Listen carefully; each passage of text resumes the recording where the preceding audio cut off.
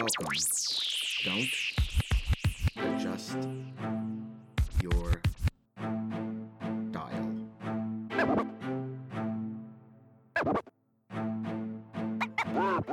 Welcome everyone to the Lo-Fi Poli-Sci Podcast. I'm your host, Michael Pickering. That's right.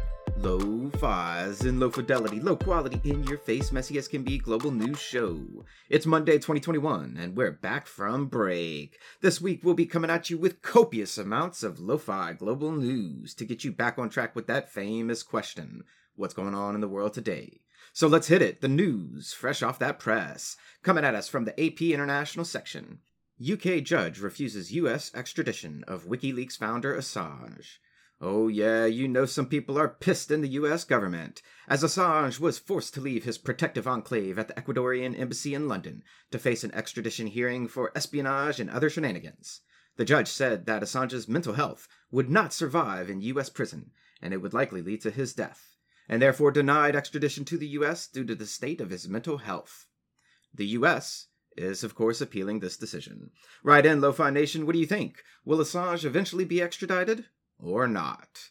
Next up, we move to Reuters World News. South Korean flagged tanker seized by Iran. Seoul demands release. Oh, really now? And what is this? Iran seizing a South Korean ship? Let's dig in. The Iranian Revolutionary Guard stated that the ship was polluting the sea with the chemicals it was carrying, and therefore was seized. South Korea, of course, calls shenanigans. Interestingly enough, some Iranian assets have been frozen in South Korea because of U.S. sanctions. And one may wonder, are these two things connected?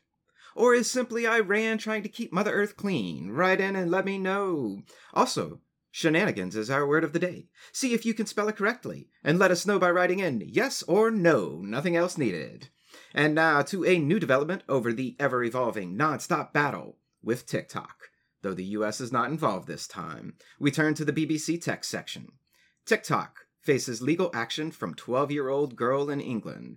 Geez, TikTok, you can't catch a break from anyone, can you? The story: this 12-year-old girl, that the courts in England said can remain anonymous due to her age, is claiming that TikTok illegally collects the data of minors. Not people who dig for minerals in the earth, but rather individuals under the age of 18, but collects their data and uses it in their algorithm for suggested videos for minors, and collects ad revenue from this. I leave it to you to read and or imagine TikTok's response, but this case is moving forward either way. Watch out for updates. And another question for you, lo-fi listeners out there. What's the difference in spelling, if any, between a minor and a minor? Let me know you're smart out there. And now, moving forward because we never move on from anything. Source: AP News International. Israeli prosecutors spell out allegations against Netanyahu. Alright, Lo-Fi Nation, it seems we're finally getting somewhere on this story. But the background. The Prime Minister of Israel, Netanyahu, has long been facing corruption charges, but now, in 2021, it seems to be the year we may actually see that trial take place. Netanyahu is facing 3 separate cases of breach of trust, bribery, and fraud. I'll be interested to see how this plays out, especially since it appears Israel's government will hold new countrywide elections this year. We'll keep you updated on this story for sure. And a last piece of news to send you on your way for the day. Source: Reuters World News. Tractors to Twitter.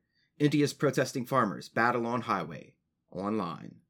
This one I'm keeping brief for you because I think you should check it out for yourself. But the short version is that new laws in India have caused farmers to create massive caravans of tractors, trucks, and vans to mobilize in and around New Delhi to protest against the government. Now, they're taken to the digital highway as well. Check out the story, check out the pictures. It's amazing to see what people can do when they band together. And that's a brief snapshot of what's going on in the world today. Stay tuned for tomorrow's episode of Lo-Fi Global News. That's right, no Top 10 tomorrow. We have way too much to catch up on. But no worries, Top 10 will return to Tuesdays soon enough. And always remember that Lo-Fi Poli-Sci is more than just me. It's the we that we be. Thanks for listening, stay safe, wash those hands, and I'll see you on the next episode of the Lo-Fi Poli-Sci Podcast.